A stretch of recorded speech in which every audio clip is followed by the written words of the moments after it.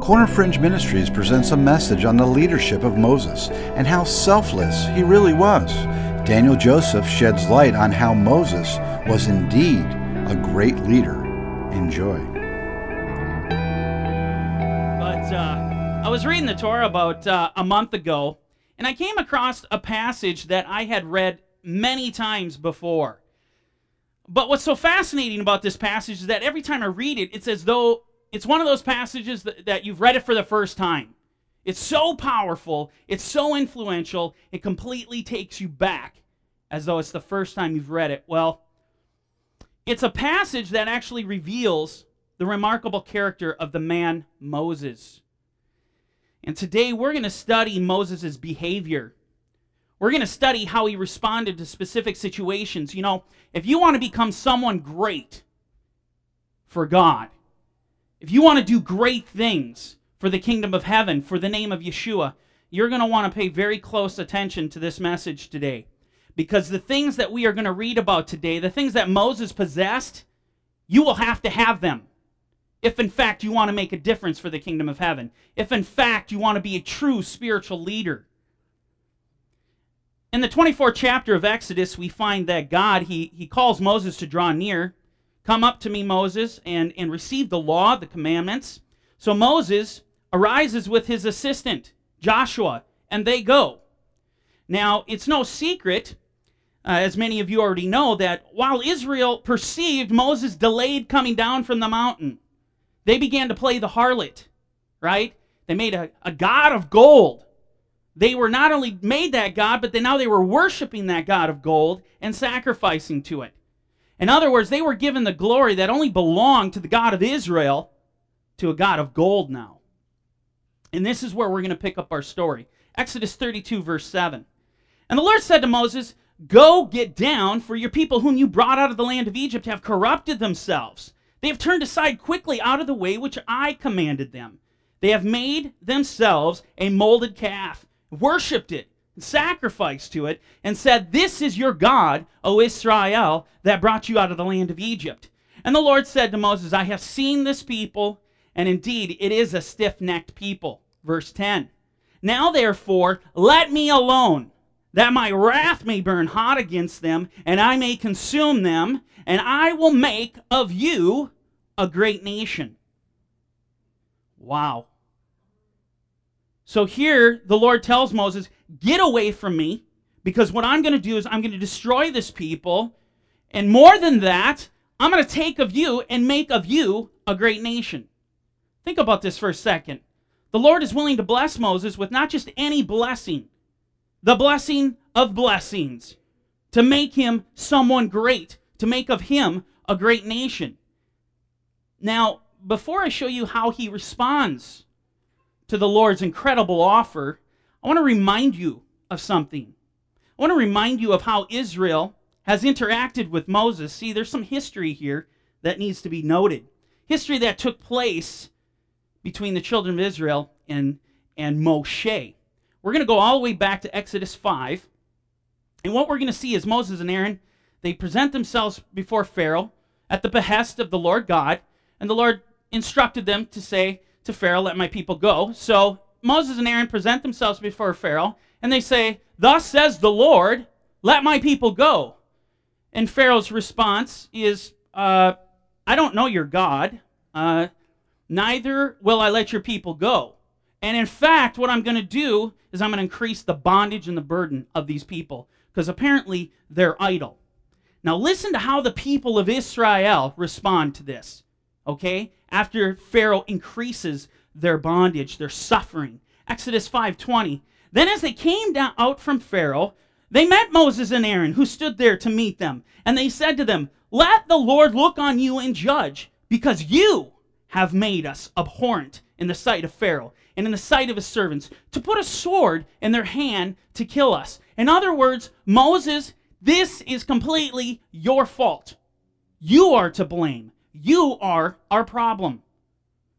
So from the very get-go, we see that this wasn't exactly the healthiest relationship.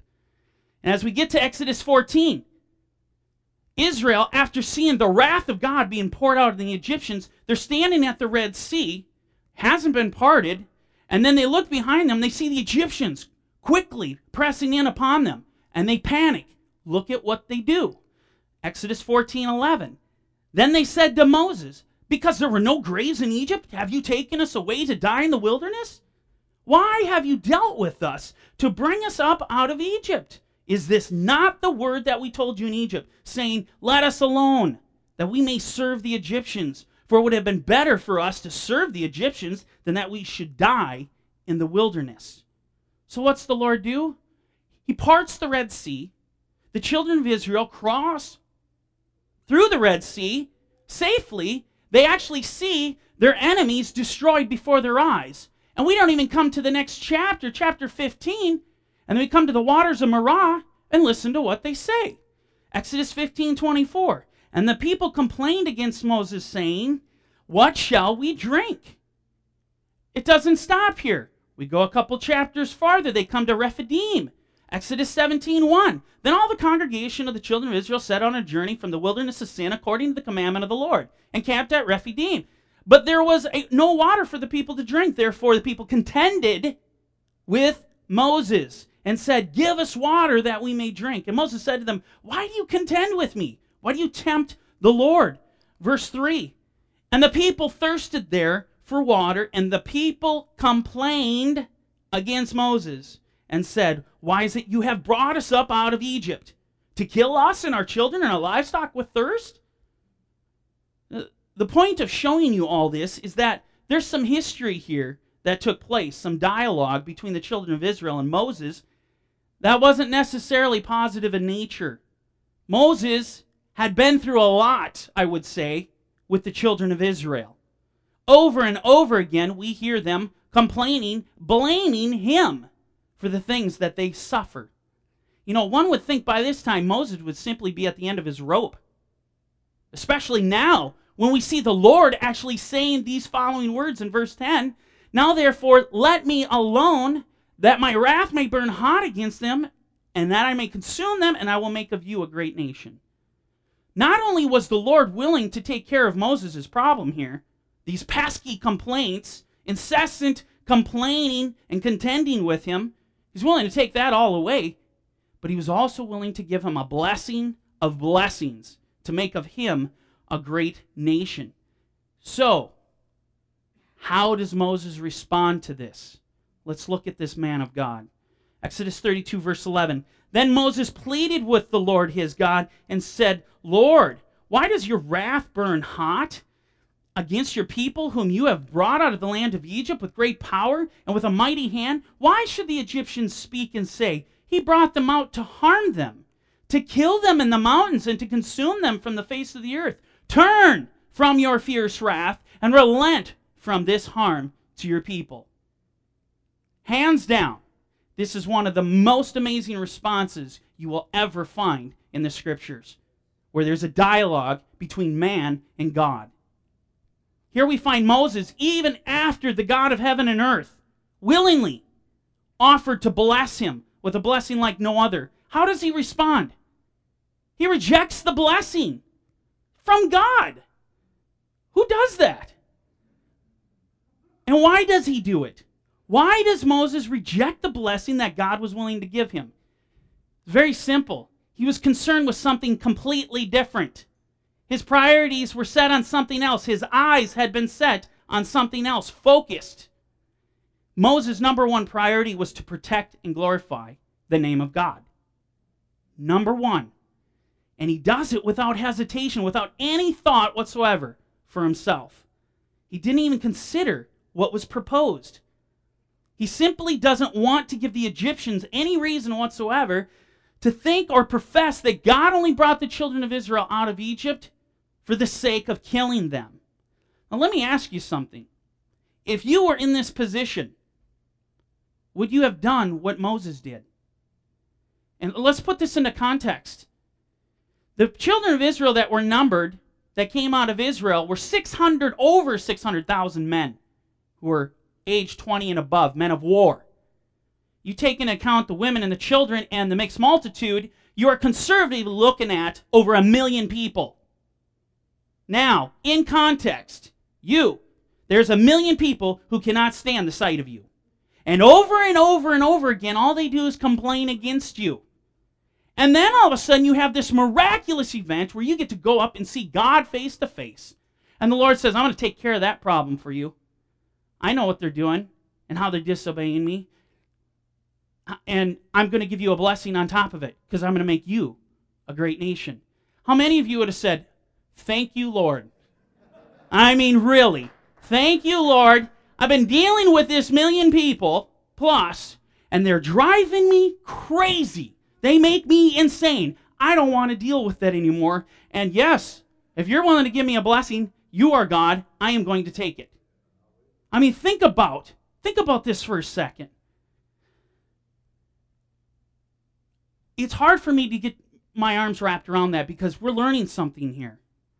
If you want to be someone great for God, if you want to be a true leader, these are the decisions that you're going to have to make. You're going to have to suppress every iota of your flesh, and you can only think in the Spirit. Listen to how Moses continues to plead with the Lord in verse 13. Remember Abraham, Yitzhak, and Israel, your servants, to whom you swore by your own self, and said to them, I will multiply your descendants as the stars of heaven, and all this land that I have spoken of I will give to your descendants, and they shall inherit it forever. So the Lord relented from the harm which he said he would do to his people. Thank goodness Moses was the leader then, and maybe not some of us. Moses selflessly intercedes on behalf of the children of Israel, and the Lord hears him. He relents from destroying his people.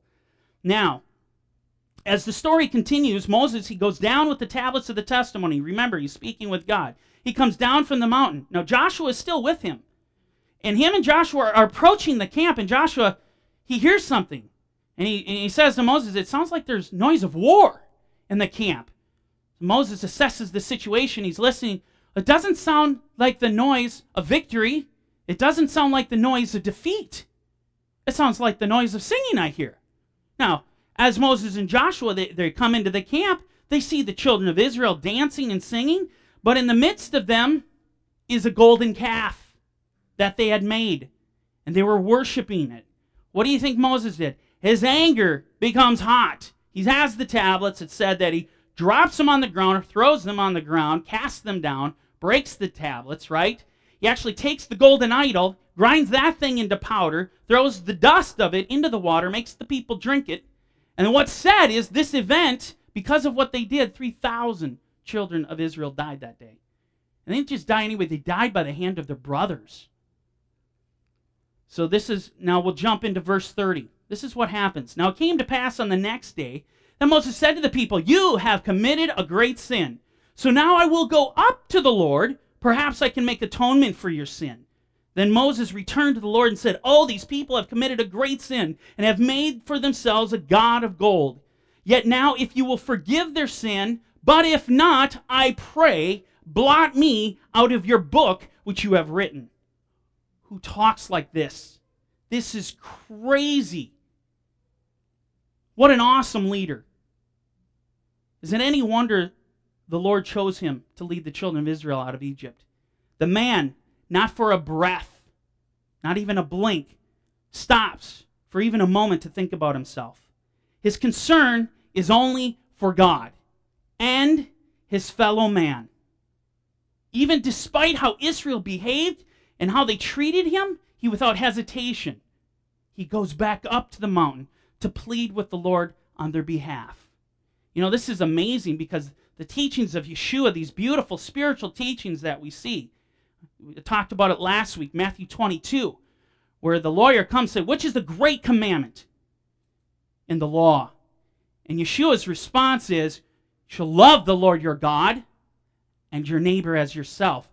On these two commandments hang all the law. You're literally seeing Moses walk this out. He's walking out his faith. He is walking in the Spirit. Amen? Just look at the integrity of this man. Look at verse 32 here. It says, yet now, this is Moses speaking, if you will forgive their sin, but if not, I pray, blot me out of your book which you have written.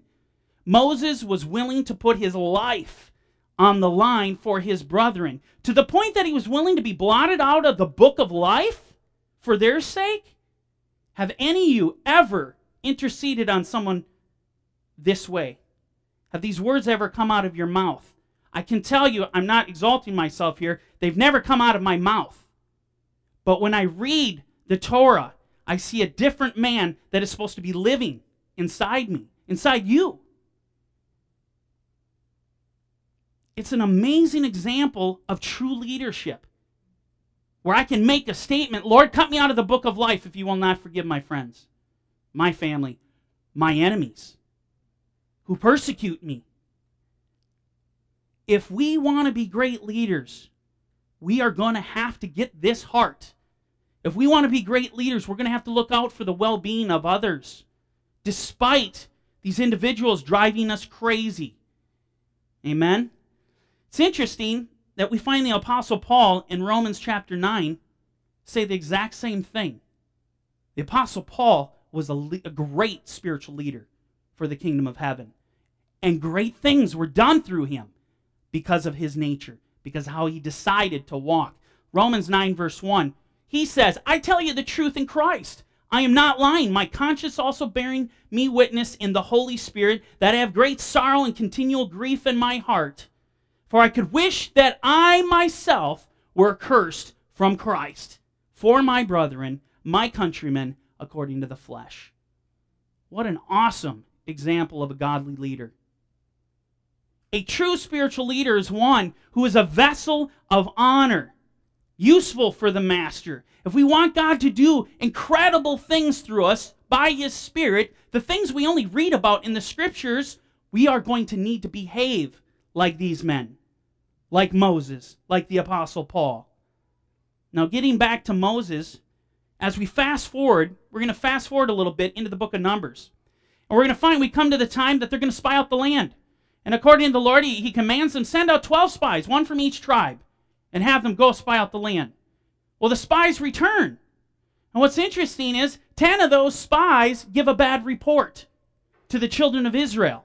Listen to how Israel responds to this bad report. Numbers 14:1. So all the congregation lifted up their voices and cried, and the people wept that night. And all the children of Israel complained against Moses and Aaron. And the whole congregation said to them, if only we had died in the land of Egypt, or if only we had died in this wilderness, why has the Lord brought us to this land to fall by the sword, that our wives and children should become victims? Would it not be better for us to return to Egypt? So they said to one another, let us select a leader and return to Egypt. Okay, so let me get this straight. After all that Moses went through here, and interceding on their behalf, sparing their lives, right? It appears we've literally come back to square one. We see they continue to complain against God and Moses to the point they're so fed up with him, they're so sick and tired of him, that they're going to replace him as a leader. They're going to leave him, and they're going to go back to Egypt. Now, at this point, Scripture actually states that the two men who did give a good report, Joshua and Caleb, they tore their clothes, and they ran around and pleaded with the people, do not rebel against God. Don't do it, and certainly don't fear the people of the land, though you're grasshoppers in their sight. And this is what is said after, this is how Israel responds to them pleading with them. This is Joshua and Caleb. They make sense, right? They're working on behalf of God. This is the response, verse 10. And all the congregation said, to stone them with stones. Now the glory of the Lord appeared in the tabernacle of meeting before all the children of Israel. Then the Lord said to Moses, how long will these people reject me? And how long will they not believe me with all the signs which I have performed among them? Pay attention, verse 12. I will strike them with pestilence and disinherit them, and I will make of you a nation greater and mightier than they. Does this sound familiar? Have we heard this before? This is the second time God willingly offers to take away these pesky complaints. And not just that, but to give Moses a blessing of all blessings, to make of him a great nation. How does Moses respond? Verse 13. And Moses said to the Lord, then the Egyptians will hear it, for by your might you've brought these people up from among them. And they will tell it to the inhabitants of the land. They have heard that you, Lord, are among these people, that you, Lord, are seen face to face. And your cloud stands above them, and you go before them in a pillar of cloud by day and a pillar of fire by night. Verse 15. Now if you kill these people as one man, then the nations which have heard of your fame will speak, saying, because the Lord was not able to bring this people to the land, which he swore to give them. Therefore he killed them in the wilderness. And now I pray, let the power of my Lord be great, just as you have spoken. You know, passing the test one time, the first time, was amazing enough for me. But to do it a second time, that really takes integrity. That takes a man that is not intact with his flesh at all. He knows nothing of the flesh. This man lives in the Spirit. Moses doesn't for a moment here consider the blessing which God himself was willing to give. He rejects the blessing that he may protect the name of his God, lest that name should be blasphemed among the nations. Moses didn't want the nations running around. His only care and concern, he doesn't want the nations running around saying that God couldn't bring Israel into the land because he was too weak. Moses made it his very purpose in life to put God first. Nothing took precedence over that.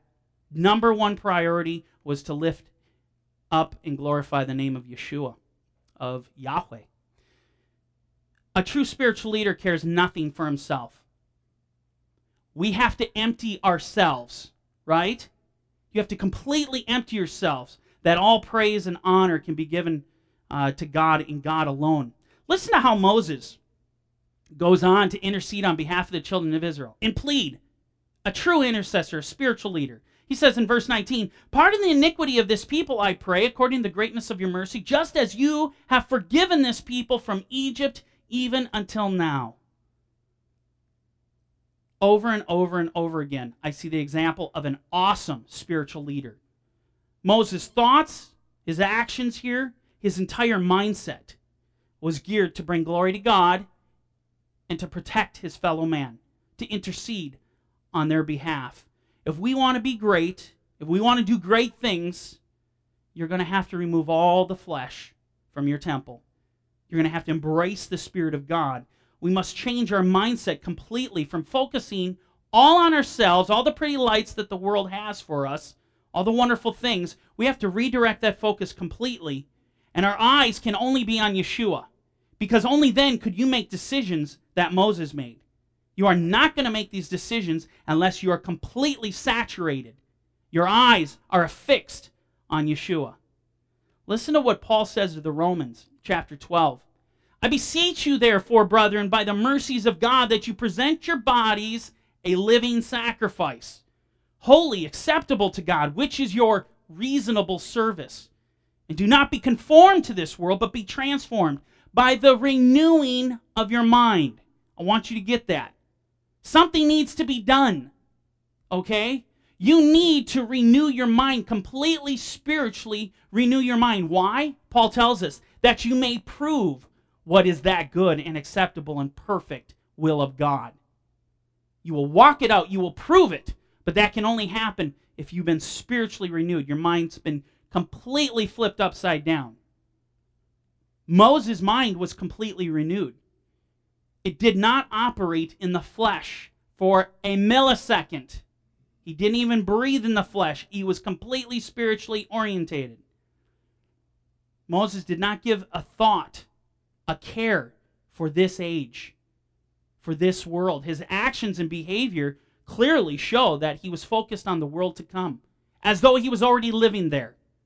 Every decision that he made was spiritual. He was spiritually minded. Look at what Paul tells us in Colossians 3:1. If then you were raised with Christ, seek those things which are above, where Christ is, sitting at the right hand of God. Set your mind on things above, not on the things of the earth. If we want to be great leaders, this is the mindset we have to have. We have to be affixed in the life to come. There is nothing here for us. And everything that is here is going to burn. Amen? We've got to put others before ourselves, as Moses did. What a great example of a spiritual leader. The lust of the flesh, the lust of the eyes, the pride of life, everything that the world sells us and distracts us with, telling us we need those things. So we busy ourselves about those things. We need more money. Well, why do I need more money? Because I need more things. I need more money to buy more things. And when I find out these things don't make me happy, I need more things. It's just a continuum. It never ends. And this is what the world's going to do. You know, in closing, let me say this, just briefly. Whatever's preventing you in your life from giving your life completely over to Yeshua, to where there's a renewing of your mind, all that you care for is the Spirit, the things of the Spirit. Whatever is preventing you, you need to leave it here, today. Because what's the Scripture say? Today, if you will hear His voice. That is the message. You know, it's so amazing. I talk to a lot of believers, and what I find troubling to me is they all have different levels of faith. And this is not to say everyone's on a journey and everyone's growing. And it's not to say that everyone's at a different pace in their faith or a different maturity level. That is not what I'm saying. What I'm saying is that I see people that are willing to believe in the Lord and to give their lives up to a point. And then all of a sudden we come to a point that's something that they will not let go of. They will not sacrifice in their life. They cling to it so tightly, they end up divorcing themselves from the very one who bought them. And they don't even realize it. Whatever is in your life that is preventing you from living, giving everything to Him, you have to let it go. If you truly believe that Yeshua is the Messiah, and you believe that He died and rose again, you were bought at a price. You are not your own. Amen? So if you guys want more prayer, as we do this last song, come up. Darren and I will pray for you. Amen? Shabbat shalom.